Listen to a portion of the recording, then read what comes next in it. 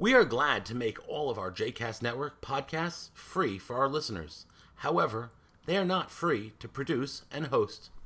Please consider making a donation to JCast Network to help support our work by visiting jcastnetwork.org/donate. Thanks for your support. You are listening to The Stender with Rabbi Michael Knopf, a JCast Network podcast. For more information about Rabbi Knopf, please visit mikeknopf.com. For more information about the other JCast Network podcasts and blogs, please visit jcastnetwork.org. Some of my earliest and sweetest Jewish memories are of junior congregation at my childhood synagogue, Ahavat Achim, in Atlanta. In those days, junior congregation was led by a kind and energetic woman named Janet Shatton. One of the first Jewish songs Mrs. Shatton ever taught me was "Don't Walk in Front of Me." This song has stuck with me ever since, and I'll bet somehow it's been etched in your memory too. Don't walk in front of me, I may not follow.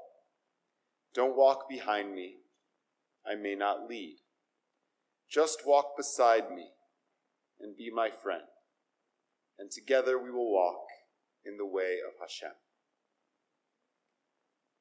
The exhortation, just walk beside me, and the implication that when we walk side by side, we are emulating the divine, particularly resonates with me this Rosh Hashanah. Experts have been warning in recent years that we are in the throes of what they call a loneliness epidemic. Despite living in the most connected age in history, people are feeling increasingly alone. This isn't a trivial issue. Loneliness has been closely linked to maladies from heart disease to opioid addiction. In order to flourish, we need others to walk beside us, and others need us to walk beside them. I see this as one of the lessons that emerges from today's Torah portion, known as Akedat Yitzchak, the binding of Isaac. Twice in the narrative of the binding of Isaac, the Torah tells us, Vayelchu shnehem yachdav. The two of them walked together. On the third day, Abraham looked up and saw the place from afar. Then Abraham said to his servants, "You stay here with the donkey. The boy and I will go up there. We will worship, and we will return to you." Abraham took the wood for the burnt offering and put it on his son Isaac. He himself took the firestone and the knife, and the two walked together. Vayelchu shnehem yachdav. Then Isaac said to his father Abraham, "Father," and he answered, "Yes, my son." And he said, "Here are the firestone and the wood, but where is the sheep for the burnt offering?" And Abraham said, "God will see to the sheep for his burnt offering, my son." And the two of them walked together. Vayelchu shnehem yachdav. So much may be happening in these 5 short verses, and so much is left unrevealed to us. The narrative as a whole defies easy or definitive interpretation. But here's what I see. Abraham accepts God's command, which is framed for us as a test, and sets out for Mount Moriah with his son, his servants, and the instruments he needs. I imagine that journey was painful for Abraham. But I believe, given what he knew of God, and given his covenant with God, that he assumed God's mind would change, that he wouldn't have to go through with it. But with each step forward, and with each day passing, his anxiety must have been building. Why hasn't God relented yet? On the third day, when Abraham could finally see the mountain, I imagine panic must have begun to set in. He still had faith that God's mind would change, but internally he had to be harboring some doubts and some fears. What if God actually makes me go through with this? Isaac, for his part, may have known deep down that he was the intended sacrifice. And maybe, as some commentators suggest, he had bravely made his peace with that fact. But perhaps he also assumed that his father would ultimately back down, or that God would spare him. When he asks, "Where is the sheep?" maybe he is revealing his fear that this might actually be the end of the line. Here are two men, and the classical commentators almost universally affirm that Isaac is already a grown man in this narrative, who are walking toward their future with hope for the best and fears for the worst, conflicted and pained about what was being asked of them, uncertain about their destiny, and isolated in their anxiety. And what does the text say of these two men? Not once, but twice. Vayelchu shnehem yachdav. The two of them walked together.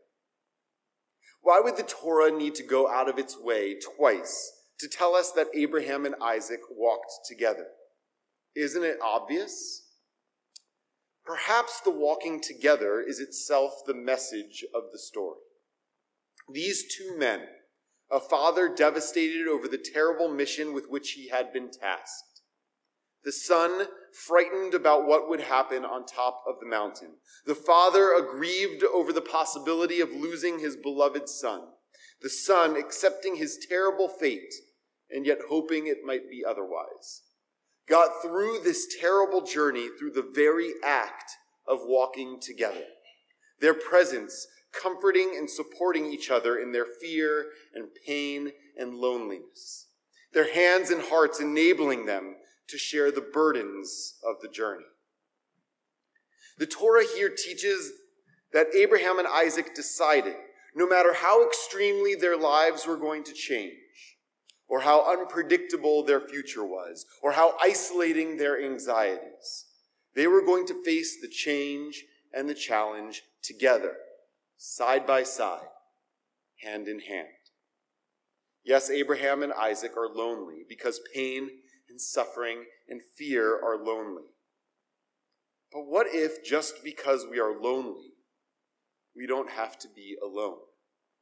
What if this story were about how, when life tests us or someone we love, remember, after all, that the story is introduced as a test, the best thing we can do is live in the spirit of Vayelchu shnehem yachdav, to walk on together, to be present for each other, to accompany each other, to be there for each other. The story of the binding of Isaac reveals that the way to make it through life's tests is to walk beside one another. A few years ago, I was participating in a rabbinic fellowship led by one of my mentors, Rabbi Sid Schwartz. The fellowship consisted in part of several retreats. My fellow participants and I were expected to plan and run various aspects of each retreat, including the worship services. Now, I hope it doesn't scandalize you too much to learn that when we rabbis are off the clock and don't have to show up at services, we sometimes choose to sleep in rather than get up early for morning minyan. To borrow a phrase from Us Weekly, rabbis, they're just like us. 2 days into our first retreat, Rabbi Schwartz noticed that only a few of us had been showing up to minyan. He called a mandatory group meeting to express his disappointment that we hadn't been attending. What stuck with me was his rationale. He wasn't upset that we were skipping out on our religious obligations for daily prayer. That, he said, was between us and God. Rather, he was upset that members of our cohort were planning and running each of these services, and their colleagues, by not showing up, were failing to support them. When you joined this fellowship, Rabbi Schwartz reminded us, you became part of a community. And community is about showing up for each other. In community, above all else, your presence matters. We rabbis, who should already have known better, heard the message loud and clear, and for the rest of the fellowship, minyan and program attendance was 100%. Community is about showing up for each other. Rabbi Schwartz's lesson has remained with me ever since. To be in community means accepting upon oneself the obligation to support the other members of the community. In the words of our Torah portion, to be in community means to commit to walking together, to being a presence alongside each other, especially when we are confronting life's tests. Whether that's when we put ourselves out there by taking on a leadership role, when we're facing a difficult season in life, or when we're celebrating a joyous moment. We show our fellow community members that we support them, that we respect them, that we care for them, that we honor them when we show up for them. Some of you are exemplars of this value. You know who you are. We know who you are. You're the people who come to Minyan at least once per week because you know that someone is bound to be there who needs to say Kaddish. And you're the people who have committed to take leadership roles even when the fruits of your labors do not directly benefit you. And you're the people who make a point of routinely attending the funeral even when you don't have a connection to the deceased. Of course, none of us, not even your clergy, can be everywhere all the time for everyone. But when a community is filled with committed and supportive individuals like the ones I just described, the overall impact is a community where we are showing up for each other. At the same time, if we're honest with ourselves, many of us in this room are less than zealous when it comes to showing up for each other. We expect the community in some way, shape, or form to be there for us when we're in need, but we're not in the habit of showing up for others. I say this not in the spirit of rebuke or guilt. I fully recognize that there are plenty of legitimate things that prevent us from being as present for others as we might otherwise would like to be. I personally wrestle all the time with these competing obligations. The demands of work and family are real and important and often consuming. And even if we can sometimes peek out from behind those commitments, we certainly deserve time to tend and care for ourselves. If I'm not for myself, the sage Hillel famously asks, who will be for me? Our own lives and the lives of those in closer spheres of obligation are certainly worthy priorities. But recall, too, that in the very next breath, Hillel teaches, if I am for myself alone, what am I? Alongside and equal to our reasonable right to care for ourselves and those closest to us is our responsibility to be present for and supportive of others. We owe others our commitment to balance a concern for self with concern for community, and to be honest with ourselves and with each other about how much of ourselves we give to one concern versus the other. What would our community look like if every single person took seriously Rabbi Schwartz's wisdom about showing up for each other? What would our community look like if we honestly each evaluated how we could be more present for others? Imagine a community in which each of us, not just the rabbi, not just the cantor, but each one of us here could be counted on to show up for each other, in which we all pledged to routinely attend each other's programs, in which we volunteered at the religious school even after our kids graduated. Imagine a community of covenanted partners who showed up at the bedsides, who attended the funerals, who packed the Shiva houses, who made sure there was always a minyan, a community that makes honey cakes for the bereaved, brings chicken soup to the homebound, and picks up groceries for new parents.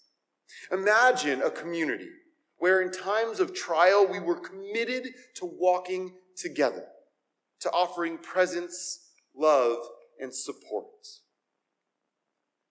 I want to hold up one community in particular as a model to inspire us. This summer, I traveled to Southern California to officiate at the wedding of a college friend. Being in LA afforded me the opportunity to revisit some of my old stomping grounds from when I was a rabbinical student, including attending Shabbat services at an independent spiritual community called Ikar. Some of you have heard me talk about Ikar before.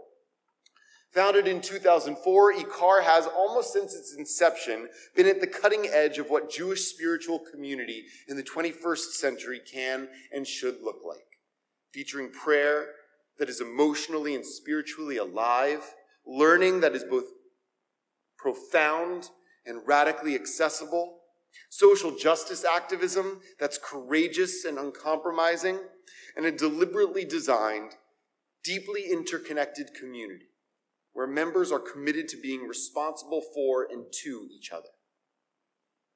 As such, Ikar has become a hub for rabbis and rabbinical students, as well as the Jewishly uninitiated and disconnected, for those actively seeking spiritual experiences and for those who don't believe, and a model to which rabbis, myself included, and congregational leaders nationwide turn for guidance and inspiration. I'm very excited to announce that this January, we will be welcoming Ikar's founding rabbi, my rabbi, Rabbi Sharon Brous, as our scholar in residence. We've invited Rabbi Brous to share with us tools for making our community ever more inclusive, supportive, and deeply intertwined, and to offer her unique and inspired insights about what Judaism offers to and asks of us in these trying times. I hope you'll join us this January to meet and learn from Rabbi Brous. But as an example of what a special community Ikar is, I wanted to tell you a story from my visit this summer. 2 years ago, a young family in the congregation experienced an unthinkable tragedy. Their 4-year-old son, Giddy, drowned in a boating accident. According to his parents, Giddy was all the wonder and joy of life wrapped up in a small, bouncy body. He exuded confidence, happiness, tolerance, and acceptance. He made friends with strangers everywhere he went. He saw beauty in things no matter their purpose, and he met any challenge with a giggle and a hop in his step. Guided by Rabbi Brous and inspired by their special community, the Zilbersteins decided to create a special program in Giddy's memory called Giddy's Kindness Project. During the month of Elul, which is both the beginning of the High Holy Day season and also the season of the anniversary of Giddy's death, the Zilbersteins invited people to perform a random act of kindness and write about it on social media. Hundreds of people participated. As fortune would have it, I happened to have attended Ikar on Rosh Chodesh Elul, Giddy's second yortzeit. Giddy's family had an aliyah to mark the occasion. And then Giddy's mother, Jessie, had an opportunity to speak. As Jessie spoke about the tragedy of Giddy's death and the miracle of Giddy's life, she offered a powerful window into how she and her family continued on despite and indeed because of their pain. She spoke about the importance of continuing to tell Giddy's story, which keeps him alive in their hearts and in the world. She explained how the Kindness Project, which you can still participate in, by the way, affirmed Giddy's legacy and provided her family with a sense of love, support, and joy. Most important, however, was what Jessie called her village, her community, and in particular, her Ikar community. Grief, as many of us here know all too well, is by its nature extremely lonely. And the presence, help, encouragement, and love of a caring collection of people blunts the most pernicious pain of loss, helping the bereaved pick up the pieces and navigate the path forward. To illustrate her point, Jessie told the story of Tahlequah, the orca whale who had been in the news over the summer. Tahlequah's calf had died in infancy, and for over 2 weeks, Tahlequah had kept carrying the body of her dead baby, at great risk to her own well-being. Jessie observed that the mainstream media reported Tahlequah's behavior as unprecedented, a surprising display of grief and love. But to her, Tahlequah's behavior was wholly unsurprising. She knew exactly what Tahlequah was going through. What amazed her, she said, and what should amaze us, was not that Tahlequah refused to let go of her baby, but rather that Tahlequah's pod refused to let go of her. As long as Tahlequah was carrying that calf, her pod was right by her side, encircling her, protecting her, taking turns keeping the dead baby afloat in the water while she rested, continuing to hold the baby's body up while she took a few moments to regain her strength, helping her in her stubborn and loving insistence that her baby would not be allowed to fall into the abyss. They didn't leave her side, even as she swam over 1,000 miles with her baby's body on her back. Tahlequah lost a child, but she was also surrounded by a pretty incredible village.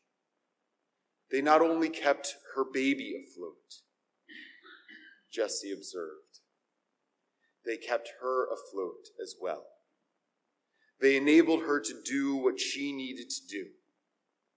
Even as Tahlequah was traumatized, she was blessed. Like Tahlequah, Jessie said, her family has felt very lonely in their grief, but they've also felt extremely blessed to have had a pod who never left them alone. In their family's time of trial, the Zilbersteins could count on their community to walk with them. As for us, we too are better able to make it through life's tests when we walk beside one another. And we too can be someone's pod when they are in need, just by showing up. Maybe that's why we return year after year to the story of the Akedah on Rosh Hashanah. A story that at its heart reminds us that the way to make it through life's tests is by walking together. Our sages of blessed memory could have chosen any text to have us study on this holy day, and yet they gave us this one, because they knew that Rosh Hashanah is one day in which we all show up. In this way, our tradition reminds us that our task is not just to come together on this day. Our task is to show up for each other every day. This is the promise we are invited to make to each other on Rosh Hashanah.